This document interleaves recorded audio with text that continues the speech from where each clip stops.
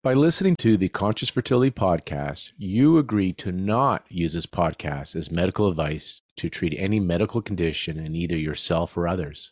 Consult your own physician or healthcare provider for any medical issues that you may be having. This entire disclaimer also applies to any guests or contributors to the podcast. Welcome to Conscious Fertility, the show that listens to all of your fertility questions so that you can move from fear and suffering to peace of mind and joy. My name is Lauren Brown. I'm a doctor of traditional Chinese medicine and a clinical hypnotherapist. I'm on a mission to explore all the paths to peak fertility and joyful living. It's time to learn how to be and receive so that you can create life on purpose. I'm excited to have on the Conscious Fertility podcast today, Dr. Aimee. And I'm excited because she's got a lot to share, but I wanted to really talk to her about PRP, what women are, and I'm seeing on Google and on the internet, this ovarian rejuvenation. And I have patients here in Vancouver that are traveling to San Francisco to have their ovaries with PRP. And so I've been asked, can you find somebody to talk about PRP? So I got who also is known as the Egg Whisperer, Dr. Aimee, on the show today. Hi, Aimee. How are you doing? I'm doing great. Thanks for having me on. I really appreciate it.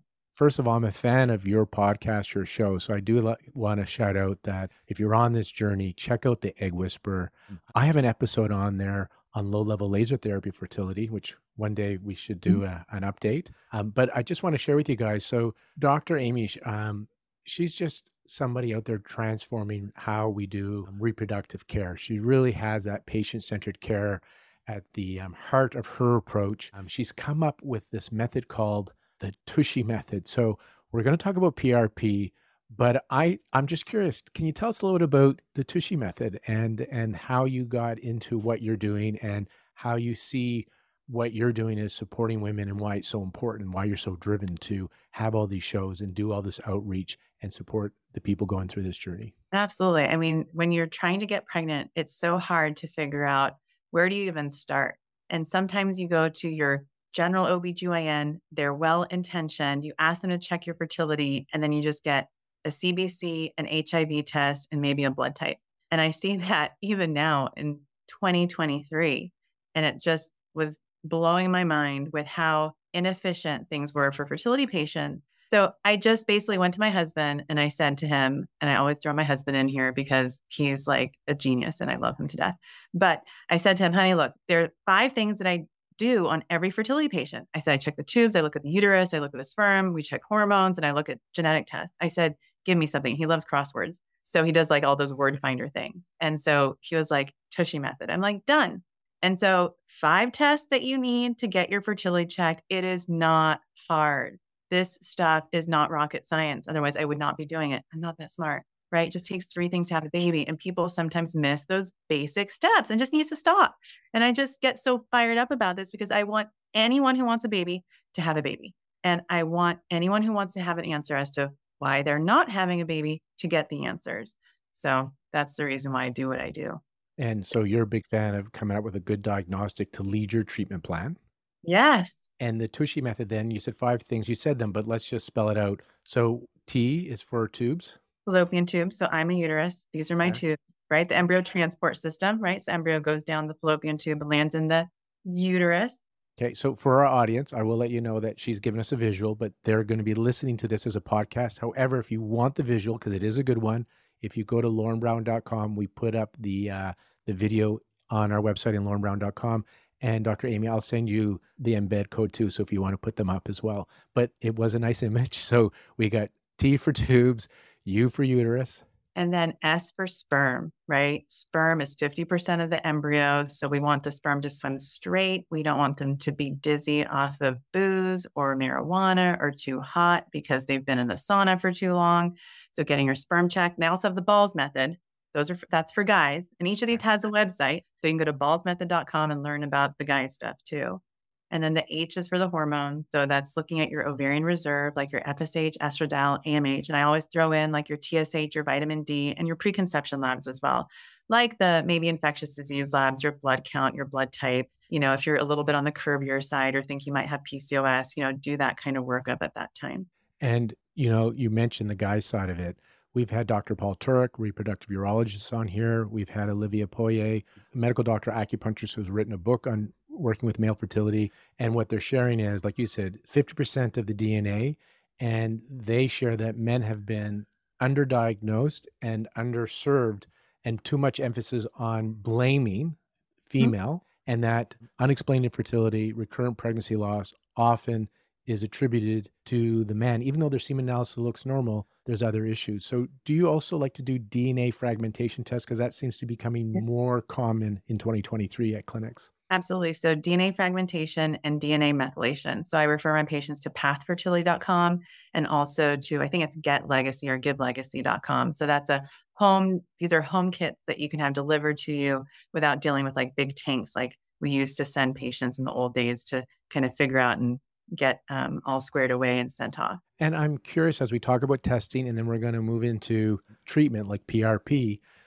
In our practice, our naturopathic doctors that do like naturopathic medicine and functional medicine, they love to do a deep dive. So they do like a thyroid panel. They don't just look at TSH and T4. They go into the antibodies, free T3, free T4. They do the gut microbiome, looking for issues in the gut. They look for other inflammatory markers and triggers. They just seem to be doing a lot of extra testing, looking downstream to see what could be going on holistically in this body. Where you're practicing now as of 2023 as a physician, but where are you with testing? Are you still kind of just mostly mainstream, or do you also encourage or access the functional medicine testing as well? I'm just curious because I know you're a very integrative, holistic style, but I don't know where you are with testing. Yeah, it just kind of depends on the patient. So I like to get to the root cause, leaving no stone unturned before I design whatever the treatment protocol is going to be for them. So that whatever we do, we don't wish we had not figured something out beforehand that could have helped us achieve our goals. So for some patients, I do micronutrient testing.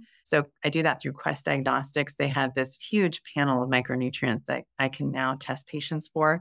I do microbiome testing, not gut per se, but I do it so I don't have them send off a stool sample, but I do it inside the lining of the uterus. So there are tests like the Emma, the Alice. I also do tests for silent endometriosis and sometimes for receptivity with the ERA test. So that's all part of my Egg Whisperer diet, which is what I call my recipe for IVF success. And of course, success doesn't mean, unfortunately, always being pregnant, but success could also mean feeling like you did everything you can in a cycle. So that's all part of like getting your diagnosis done, designing an IVF cycle, applying what you learned to your cycle protocol, and then embryo transfer prep, and really like making sure you've done all those tests. And if you need to meet with an immunologist or functional medical doctor, that's the perfect time to do it as well, even if you haven't done it before. And then the T is the transfer. So all things in stages.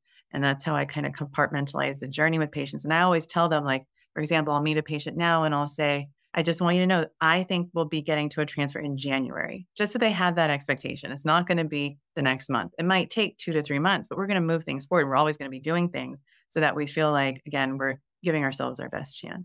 So not every, and this will tie into PRP then, not every patient, it's like a rush, like we got to do this next month.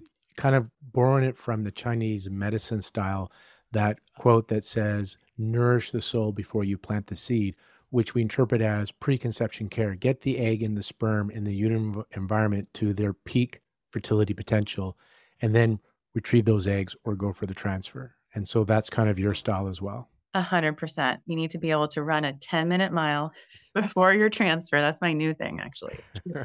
I say that now because I feel like so many of us have been so sedentary through what we've been through over the last few years. It feels like everyone has gained like anywhere between 10 and 30 pounds. And I'm like, let's start working off that weight and get ourselves cardiovascularly fit for this marathon, which is called pregnancy. Great. And I want to, the reason to my listeners here, why I wanted Dr. Aimee here is in our practice, and you've had on the Egg Whisperer show, we do acupuncture, and you've had acupuncturists on there. My colleague, Dr. Alejandra Rubin's been on your show, and there's a meta-analysis just came out of July 2023 showing acupuncture leading up to transfer on transfer day increased live birth rates. And really, that's what our patients are after and what you're after. So there's acupuncture you can do. There's low-level laser therapy. I love doing that in my practice. I've been a big fan, advocate, I should say, bringing that from Japan and the Netherlands to North America. And I know you've talked about that. You've had me on as a guest, and I know you recommend Patients LLT because they come back saying, Dr. Aimee wants me to get an LLT machine. In Canada, PRP is only, as far as I'm aware, is only being used in the uterus. I'm not aware of clinics. I don't know if it's they're not allowed, but they're not really, nobody's really doing PRP in the ovaries in Canada. So when people ask, what else can I do? Because you said leave no stone unturned. So we're doing diet, herbs, acupuncture, mind body, low level laser. And I'm like, well, there's PRP. And I send them to your website to get educated. And I want to share with you and to our listeners, wow, do they love your intake. They say that you spend time with them, you answer their emails, they just feel so heard, and they feel that you give them so much information to think about, right? You're really, so just thank you for that because the feedback has been wonderful. And then the ones that have gone so far have really enjoyed their experience with you and again felt really taken care of. And so now we're going to talk about why are you doing PRP into the ovaries? What is PRP and what are you seeing? Yeah, so I think that every single woman should be offered PRP before egg donation. And the reason is that it might give a woman a chance to have a baby with her own eggs. And if she doesn't do it, she would never know if it would have helped her. That's my bias. And this is for people who still want to try with their own DNA. For people who are ready to move on and pivot, I don't think that they should consider PRP. They shouldn't delay their timeline. They should go ahead and just move forward with, let's say, donor egg or donor embryos or whatever their journey might involve that will get them to baby faster. And the reason is I've had now countless, I've done over 300 cases and counting, and I've seen things that would just blow your mind, like an AMH of 0.01, then it goes up to 0.7. I extract 7 eggs, get 2 healthy embryos, and then the AMH goes all the way back down within 3 months. And she's back to where she was basically perimenopausal or menopausal. So I learned this from a patient of mine. She was 47 years old. She'd been in menopause for 6 years. She showed up. I hadn't seen her for a few years. And I had told her, there's really nothing I can do to help you other than donor egg. And she showed up with 3 follicles. I'm like, this is so strange. Where did you get these from? She's like, oh, I did PRP with Dr. Murphy at Rejuvenating Fertility. I'm like, who is this guy? So then I had to reach out to him. I'm like, who are you? So then we got to know each other. I'm like, you have to teach me what you're doing because now I have so many patients doing it. Like they were flying to New York to see him. And I said, I just want to learn how to do this myself. And so I got all the equipment. He taught me, he showed me how to do it in the same procedure that he does that has worked for my patients for so long. And then I started doing it. And what I would say is not all PRP is the same. So a lot of people, there's studies that say it doesn't work. There's studies that say it does work. In my hands, it does work. I'm tracking data over time for patients. Their AMH levels are going up. Their FSH levels are dropping. I am seeing a higher mature egg number, a higher blast rate, and what's most important, euploid rate and live birth rate. Obviously, it doesn't help everyone. I say that it may help your case, may. And I think it's harder for patients who are, let's say, over the age of 44 for obvious reasons. But I think women can be candidates who have a high egg count and may not have good egg quality. For women who have a low egg count, for women who are, let's say, just over 40 and you just want to start with PRP, you don't have to go through an IVF cycle and then say, I'm going to do PRP if that first cycle doesn't work. You can do it even before your IVF cycle. And I also do it for egg freezing patients. So let's say you're an egg freezer, your AMH is low, or you're over 40, that's something that you can start off with before your egg freezing cycle to increase your egg count. And it basically is taking your blood, spinning it, and then taking growth factors from the blood and then injecting it into the ovary. And do we really know exactly how it helps? No. Could it just be the trauma from the needle going in and, how I do that? Possibly, but I also think it's a combination of infusing the platelet-rich plasma with how I inject. Because there is data, for example, that people who do back-to-back egg retrievals, you might have a higher egg count in that second egg retrieval. And I think that might have something to do with the trauma to the ovary in the first egg retrieval that might increase the egg count the second. So it might have something to do with that as well. So this PRP is not new because they've been using this on joints to help regenerate, right, from injuries. And so now you're putting this into the ovaries to help the ovaries respond better. And I've heard some docs say maybe just like the acupuncture and the lasers helping with vascularization in the area, more blood, they're able to pull out the follicles. You're able to pull out more than into recruitment because of that blood flow. So you don't know exactly No. why. I mean, how is it someone who's basically menopausal can all of a sudden, have 3 follicles? Like, it just blows my mind, like that idea. Like, if you when the first study came out, it was a doctor in Greece, and his pregnancy rate, he was like 1 in 800 patients can get pregnant or something like that. And I was like, "This guy is a scam artist." I'm like, "What the hell is he doing?" Like, he's just I don't believe it. And so I spent years saying it's impossible because it's just not something that we were trained to believe. Because once you're out of eggs, you're out of eggs.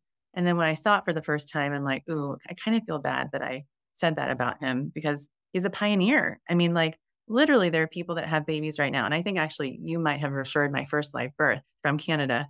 Mhm. And um, I know who you're thinking of. yes.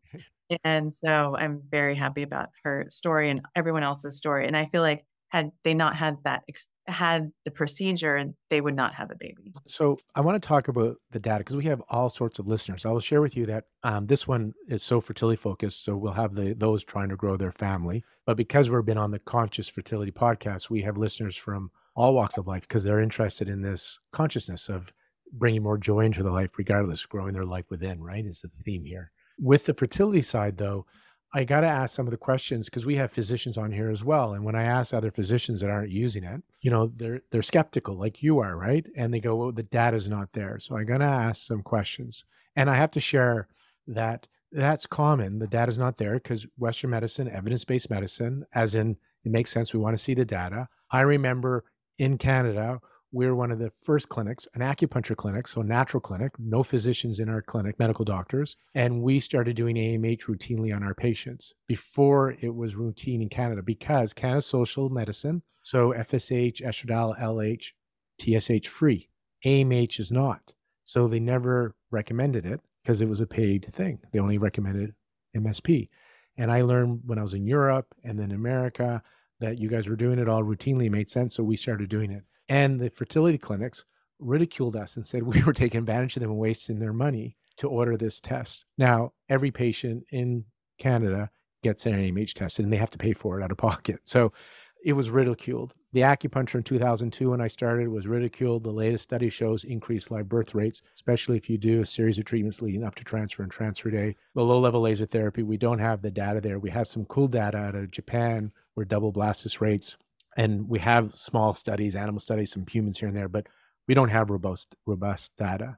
Where are we with PRP? I'm getting it for you. Okay. I actually have patients input their data. So when they on board, so we put all their previous levels and then we track them over time. So I keep a log of their follicle counts. And then 2 weeks after right before PRP, they have a baseline AMH. Then 2 weeks later, they have another AMH and follicle count. And then we're tracking people over time. And so already we know from the patients that I've taken care of, we're seeing the things that I shared with you.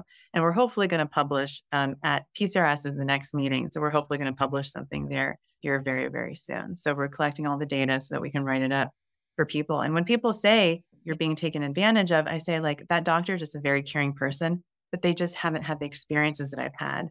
And not every PRP is the same. Some people just use their own tube. They think they're going to give patients PRP. They're spinning it. And when I see like some of the videos that patients post on Instagram about all the tubes and they have to go in 6 hours before and then to come back 6 hours later. And I'm like, no, I don't think they're really getting PRP. So that's the issue is you don't really know what you're getting as a patient. So making sure you're going to a clinic that actually can tell you, yes, the AMH does go up, the FSH level does drop, and I have seen success stories in your age group, then I think that would be the person to do it with. So you're measuring and following up, but there's still not great published data, but clinically you're seeing a difference. And like so many, one of the podcasts we have from a local reproductive endocrinologist, Sean Dragoni, says he's the same idea, leave no stone unturned as long as we know it's safe, because patients are looking, they don't have 10 years to wait. And so, just like he uses homeopathy, he recommends IV therapy, he recommends acupuncture laser, Yeah. and he thinks the PRP is very interesting. He just says, I don't see all the research yet, but yeah, I get why somebody would go and do PRP because he uses it in the uterus and he sees changes for uterine receptivity. So why, of course, but he says, I can't say that it's conclusive because I don't see that kind of data yet, but Yeah. in time we'll know. Yeah. And it's not an easy, so I use a spinal needle. It's a 9-inch spinal needle. It's much smaller than an egg retrieval needle. And so that's the other thing I do differently than other clinics. And it's not technically a simple procedure like an egg retrieval. Imagine like taking it's like an acupuncture needle, passing it through the vagina, and then just trying to go around the ovary. It's not, technically, you have to be extremely careful, making sure you're not getting into anything else other than the ovary. And then, in some of these patients, their ovaries are extremely small. And so Yeah. that's the other thing I can imagine, like when people are saying they're looking at the studies, they're doing PRP. If someone's ovary is barely visible and they're using that big needle that people use during an egg retrieval, which is a lot of what centers do, who knows what they're doing with that PRP? So I the highly doubt technique. they're even putting it in the ovary. So technique is important. Now, I'm not a medical doctor, so I've never done a retrieval, so I can't even visualize this. So I'm going to just, like you can, I'm asking questions just through my imagination. So the ovary being, 3-dimensional here, right? Are you wanting to put it into just the skin of the ovary? Are you trying to get it into the follicle to impact the egg? Not the follicle. So I'll just go around the edge, just right below the cortex of the ovary, as much as I can all around the ovary. Because if I'm wondering, because it's got to spread to those follicles, right? That's the goal. Right. Right. And so Right. there could be eggs somewhere on the other side that it may be difficult for you to Right. reach. I'm not getting the entire surface area. But the more I'm just surface going. area, it would be better. Yeah. You shared that even the needle, and we know this from retrievals and transfers, they're constantly changing the needles and the tube for transfers, and they get better results. They study this. So the needle, how you're doing the needle will impact your PRP results. I think so. And I think it makes it safer for patients, less complications. So I tell patients actually less invasive than an egg retrieval. You don't need, it's like doing a facial for your ovary, basically. You just show up, no prep. You have to take your pants off. Then the other part is, I think it was Greece that's doing a lot of this, or was it Brazil? Greece, Greece.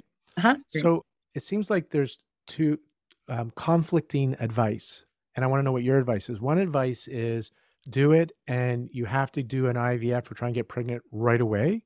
And the other one is do it and you got to allow like 3 months to allow the recruitment and all that stuff to happen over time. What are you seeing? What are you recommending? Because I have heard it from both ways.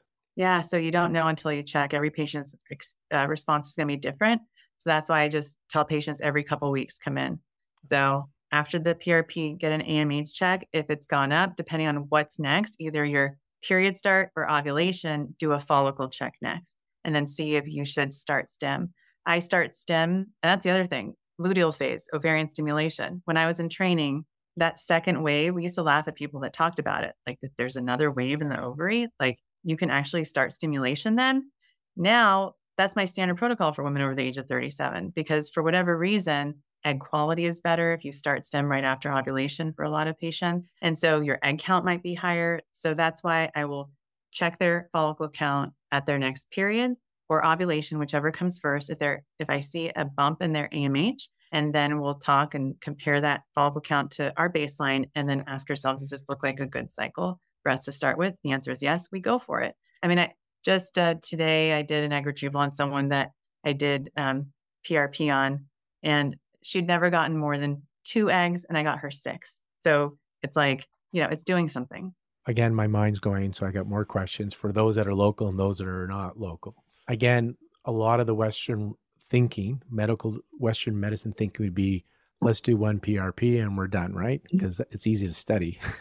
Right. It's convenient, etc. And then my mind is like, okay, let's figure out what works and then try and study what works versus let's try and make something fit into a study. And so if somebody came to me and said, because this is quite common, let's just do acupuncture on transfer day, or just give me one laser treatment and acupuncture treatment, I wouldn't be expecting amazing results from that. I would expect that I need to do a series of treatments to help correct the imbalances where they have PCOS, endometriosis, poor blood flow, they're overweight, all these things you're talking about, lack of sleep, constipation, gut, so many things we want to correct. So it's not the treatment, does the treatment correct the imbalance? And so when I think of PRP, and it was just because a lot of patients go in and they get one PRP, I think of the recruitment that the follicle goes through that contains the egg. And it's almost a year, but it seems like the last 100 days seems to be really, really crucial for that follicular development for the follicle, which contains the egg, to reach its peak fertility potential. So theoretically, take time and money out of it, I would think you'd want to do a series of treatments during those 100 days leading up to ovulation or retrieval, because you'd want to keep impacting the follicle during its follicular genesis. That's just me thinking out loud. Yeah, I mean, there are doctors that just tell patients commit to 2 sessions 30 days apart and then start your retrieval 30 days later, but I'm not the most patient person, and so for patients who have easy access to me or a clinic that I can coordinate follicle checks with, then I encourage them to track and monitor things, and if things look good, just go for it, and I have seen beautiful results from just 1 PRP. So I do have patients that I'm like, you know what? Let's do a second 30 days later, just because I'm not seeing as much of a change that I would want to right now. And then we see a beautiful difference like a month after that second one. And I have patients that have done like 6 ovarian PRPs with me because they're banking eggs or embryos over the course of, let's say, a year. And I just completed an entire session with a patient of doing this for her because she has a very unique situation. And her last egg retrieval was the highest number of eggs she's ever retrieved. Okay. So, absolutely. I mean, like, you're right. I mean, take money, time, all of that out of it, it is very possible that there could be a cumulative benefit to doing it over the course of a year, every 2 to 3 months. Who knows? But I don't no one's gonna do that study. Like, no one's gonna randomize 2 groups of No, people doing good. no. And then But I it, actually have a cohort that yeah, come to me for menopausal symptoms.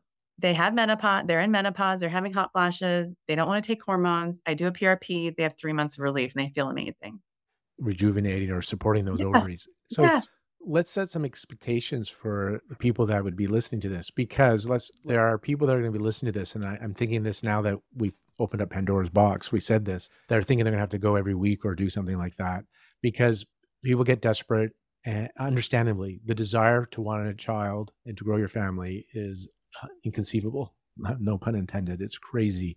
And so people can get onto this merry-go-round, and it becomes unhealthy of how much they stop living and how much they're doing to try to improve their fertility. And so can we manage the expectations here? And what do you think is realistic if somebody's coming to see you, where it'd be an opportunity to move into donor eggs? Because most of the ones that I'm sending to you, they're told, please do donor eggs, right?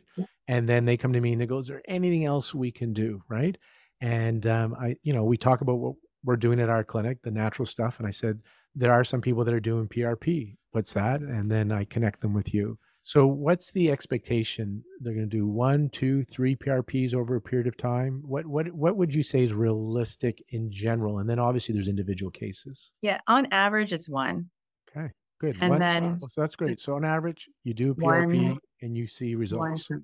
absolutely. I see results after 1. I do. And then how I counsel patients is I say this, I say, "Don't have high expectations. There's a high likelihood this will not work, but you will never look back and say you didn't try everything before you moved on to egg donation." So, There's two ways to look at this. From a very materialistic, left brain logical, they would say, well, you were the patient's desperate and we're taking advantage because it won't work. But you're saying, no, you're not saying it won't work. It's just it may not work, and you are seeing it some work. And now let's talk about where Western medicine takes the head off the body often. So it's just the body. Chinese medicine, there's a mind body. We know that so many people before they move to donor egg need that kind of closure. It used to be they need to do one more cycle just to know that it's time to move on to donor egg when they've been told not to do one more cycle. And now you're saying some women can do PRP, and if it doesn't work, it allows them to know that I've done everything I can. Now I can move on to my donor cycle or stop trying to conceive. And like you said, some of them in this process end up conceiving with their own eggs. absolutely, like, I have doctors who call me and say, "Amy, like, I don't know what else to do for her. She's done 5 IVF cycles. She doesn't even make a blastocyst. She doesn't wanna do egg donation. Can you do ovarian PRP for her?" And I'm like, "Sure." But I should say at the same time, I do all the things that you do for your patients. I do the LLLT, HGH, look at all the things. And then I take her through a protocol. Is it the PRP that helped this patient make blastocysts that she's never made before that are euploid? I don't know, but I think it might have something to do with it. Yeah, in Chinese medicine, the latest research they're talking about, and Lee Holler Rubens, who you had on your podcast, whole systems traditional Chinese medicine, where rather than just acupuncture, our protocol, it's whole systems. What do we do clinically? We do dietary therapy, stress reduction, we add supplements, we add herbal medicine, we're doing a series of acupuncture. That's where she saw a significant increase in live birth rates, right? And Yeah. so same thing, you're doing human growth hormone, you're doing PRP, all these things. And it's probably not just one thing to rejuvenate and to take somebody from subfertile to fertile.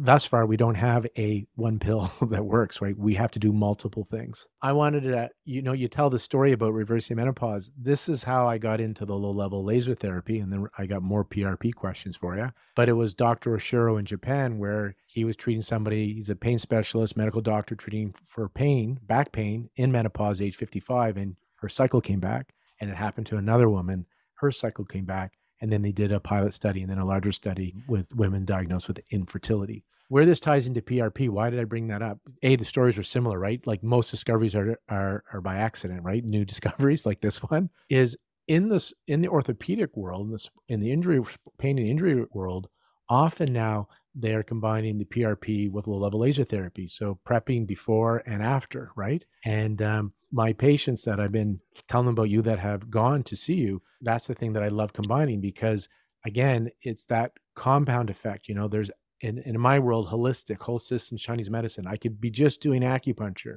Then I can add dietary therapy to it, and I can add supplements, and I can add Chinese herbs. And then there's laser and PRP. To me, it's like it has that accumulative compounding effect on the body, right? And so are you also doing PRP and also All the recommending same. laser? They bring their laser with them when I they got come here. I'm going to tell you now also something that's on our show that nobody knows. I've kept a little secret. So I have some really what I like good professional laser systems. And so most people familiar, I have BioFlex systems in my clinic, but the Giga laser out of Denmark, people love and want, and they want us to do a study with it. And so I have that in my clinic in Vancouver. I'm Oh, playing wow. with that. So we have that in the clinic, and hopefully we'll open that up to patients as well to use as well. So I'm excited about that as well. And the PRP and the Giga, to me, I get excited about. Yeah, totally. So when somebody comes from, so I'm thinking now selfishly the people that I see in Vancouver, but our listeners are from all over the world. You are located in San Francisco, so people are in the San Francisco area. They know how to find you. But so the Canadians, the Vancouverites, in particular, but in Canadians, if they're coming to see you, is there a time in their cycle that you prefer to see them? Many of them may be planning an IVF cycle. Is there a timing that you want to see them then to work with their IVF cycle? No, it's not cycle day dependent. So I just say I do it only 2 Wednesdays a month. Okay. And so I just say pick the Wednesdays that are most convenient for you, and then we'll just start tracking things after that. If somebody's going to start stims next week, is it beneficial to do it or wait for I another would cycle? No, I would say try and do it 2 weeks before you start STEM. Okay. But if that's my only option, I would potentially do it then, even if it's a week before STEM start. I've had patients where I've done a egg retrieval and a PRP at the same time on them. Okay. And unfortunately, the IVF lab that I work with will not allow me to do the surgery center that I do PRP at is different than the IVF lab that I do my egg retrievals at. And it's all, it's just how the world is. I can't get everything I want everywhere, and that's fine. But if I had my way for patients who are, let's say, embryo banking, I would do their first egg retrieval, do PRP, and then just see if that could help improve things. I don't think it would hurt for the next egg retrieval. And you're looking at AMH and day 3 FSH estradiol after you do the PRP to see if there's a shift. Yes, and follicle count.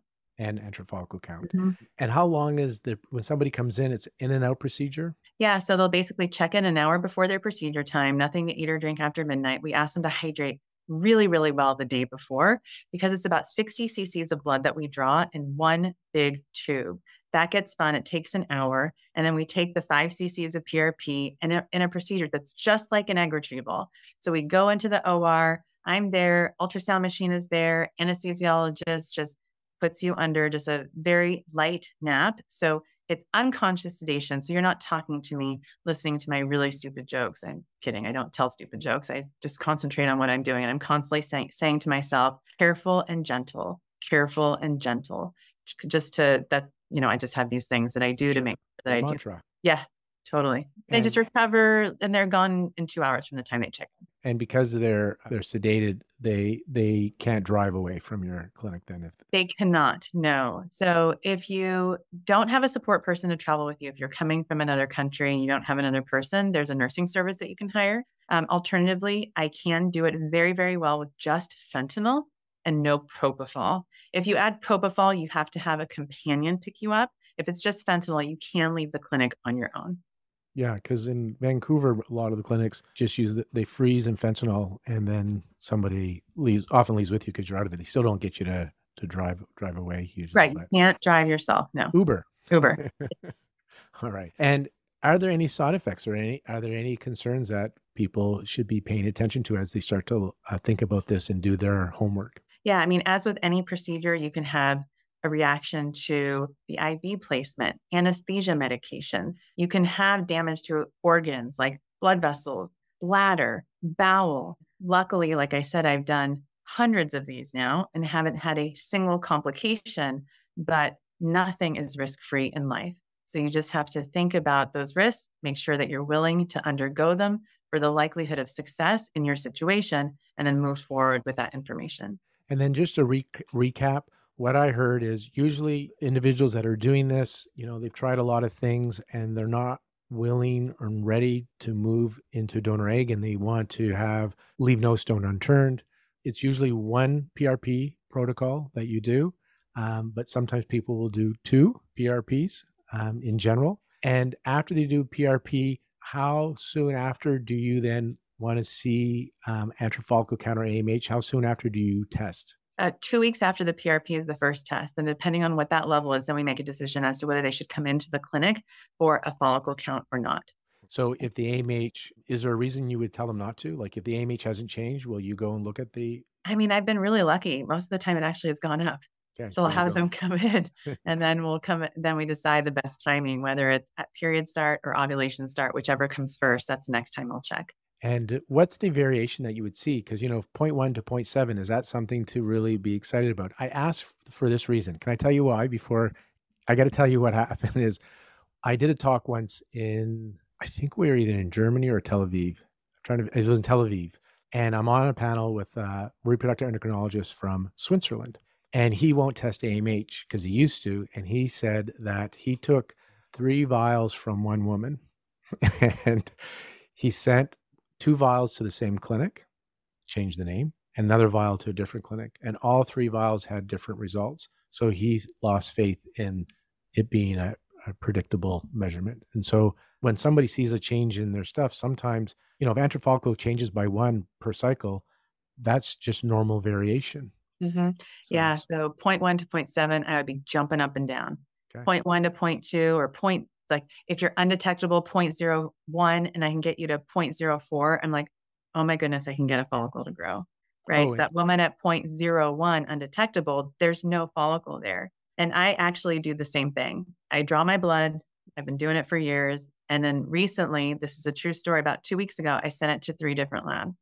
I sent to Quest, I sent to Novolin Fertility, so it's block paper. And then that same company took my serum and they're running it on their platform. Every single one was the same. all right. My image exactly the same. So I think the exercise that he went through is really helpful because he needs to see which lab he trusts, right? And so I know which labs I trust because I did that for myself. So I feel like I have consistency and I trust the AMH levels that I'm getting. If he doesn't trust it, it makes sense. Like, why would he do it if he doesn't trust it? But he has to find someone that he trusts. Yeah. So you've shown it was reproducible. You have confidence in your lab. So that's a key point. Not all labs are equal. And so for you're seeing reproducible results. And then for our listeners, because we have people in Canada and Europe all over, when she's 0.1 to 0.7, the Americans love to have their own measurement. I think what are you guys doing? Nanograms and something? What are you doing? What is it? Nanograms per deciliter. Right. And most of us do Picomole picomole per liter, right? liter. So it's different. So just so you know, you got to do the conversion because it's a different measure. They use different measurements for their estradiol and for their AMH. So that won't transfer Exactly. It's like when we talk to our American friends from Canada and we say, it's 20 degrees today, it's hot. And they're like, that sounds really cold. Celsius versus Fahrenheit. So Right. fair enough. The PRP, this is something that you've done. You've had over 100 cases. I think I heard Over 300. over 300 cases. Yeah. PRP is not standardized yet. So certain clinics are saying they're doing PRP, but it's not like the PRP you're doing. As you know, it's becoming obvious to my listeners. I'm very interested in low-level laser therapy. I will share that not all systems are equal. Like, people are putting machines on their bodies, but I've tested a bunch and know that they're not all equal. As tested as, can I measure the photons coming out of them? And so just because you're putting light on your body doesn't mean you're actually getting the benefit from the light, low-level light. And Dr. Aimee has shared with us, same thing. Even the needle she's using is different than some clinics, and then how they spin the blood, all that stuff impacts it. So you've been trained by somebody, and you feel that you've been following your data, so you're feeling good about what you're seeing. But there's no big RCTs yet on this, correct? My understanding. Yeah, there are clinics that are performing their own RCTs in-house. And I think it's just for their own internal, they're just doing it internally to see if it's something that they should offer patients or not. But I haven't seen any published results. So that answers the why. Why aren't all clinics doing this? Well, I think clinics are so impacted by patients. They just don't have the bandwidth for it. And honestly, if someone has, let's say, a 2 to 3% chance of pregnancy with their own eggs, a lot of people just aren't invested in that patient's success anymore. Right. And I'm just not that person. I just get fired up about each and every case and each and every patient that I see. I'm sure just like you. Yeah, and the RCTs aren't there yet for, like, some clinics. There's pioneers, and then some clinics wait until all the other clinics are doing it, or they have the comfort with the data to move Yeah, forward. and I'm training other clinics. So I have about 3 or 4 clinics. I've actually brought it to a clinic in Canada, and then I'm training physicians here, showing them how I'm doing it, introducing them to the team of folks that I use for the equipment. So I'm trying to get it to be something that more and more clinics will offer. And anything else you want to share as we wrap up here? We got to let them know how to find you, because you are on a lot of different platforms because of the outreach you're doing and the education. Again, thank you for that. Sure. And just your approach. I shared a couple times, but you are a fan of integration, and as you can see, you're looking and you're powerful, and I love it. That same thing with the laser systems. I put it on my brain for stuff. I'm always Right. experimenting on myself before Yeah. I ever play with my patients, but Yeah. I love it that Do you check you're your testosterone? Are you no, checking your T? I No? have not. Oh, no. So have you heard of Tucker? You know who Tucker Yeah, Carlson yeah, and testicular tanning. Did you hear yeah. that? With the LT stuff. Oh, yeah. It was Yeah, all over the news. It was yeah, hilarious. And he was putting on his balls and went on this like campaign about how men aren't manly enough because their right. testosterone levels aren't high enough and red light can fix that. Yeah, well, I would be, for my fertility patients, red light can give off, LEDs can give off heat, and so you don't want to cook your balls. So it doesn't mean it will. It's all theoretical, but some systems give off more heat than others, where the laser systems may be different, that we use. So that one I just want to share. Two is the study that I looked at to improve libido and testosterone was laser. They did it over the brain, Oh, interesting. right? Wow. Yeah, yeah, So, yeah. because you think about it, you don't always have to. You always think it's got to be local. Dr. Right. Oshiro, with his low-level laser therapy, his approach was not over the ovaries. Yeah. He did carotid, satellite ganglia, occiput turn on the parasympathetic that caused blood flow head to toe. That's why he did it for the 2 menopausal women with back pain. If I can bring blood to the back, it'll accelerate the healing. And then he locally did the back, Mm-hmm. right? Mm-hmm.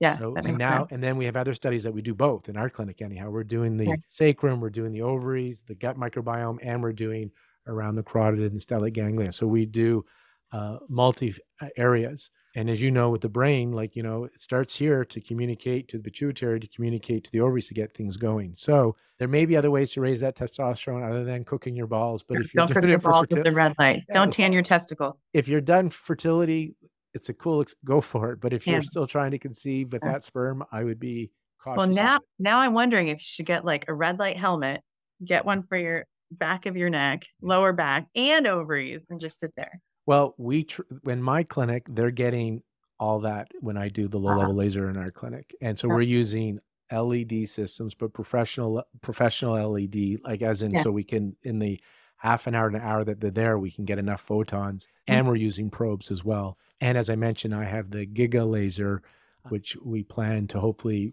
use. And we got the Bioflex Giga, and we can do a little study with maybe more than one arm. So to Yeah. see what this is doing. And maybe we'll figure something out with the PRP. I'll send some of Yeah. my Canadians to you, and Yeah. we'll help. Totally. So how do we find you? Where should they Oh, go easy. to find you?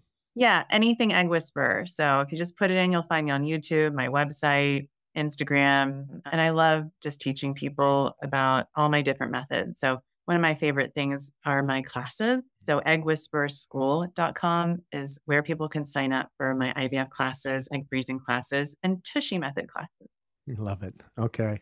We're going to have, as this evolves, because this is so in its infancy, 300 plus cases. I hope we can have you back to talk more about the PRP. Totally. Thank Thank you. you. If you're looking for support to grow your family, contact AccuBalance Wellness Center. At AccuBalance, they help you reach your peak fertility potential through their integrative approach, using low-level laser therapy, fertility acupuncture, and naturopathic medicine. Download the AccuBalance Fertility Diet and Dr. Brown's video for mastering manifestation and clearing subconscious blocks. Go to accubalance.ca, that's ACUbalance.ca. Thank you so much for tuning in to another episode of Conscious Fertility, the show that helps you receive life on purpose. Please take a moment to subscribe to the show and join the community of women and men on their path to peak fertility and choosing to live consciously on purpose. I would love to continue this conversation with you, so please direct message me on Instagram at Lauren Brown Official. That's Instagram, Lauren Brown Official. Or you can visit my websites, laurenbrown.com and accubalance.ca. Until the next episode, stay curious, and for a few moments, bring your awareness to your heart center and breathe.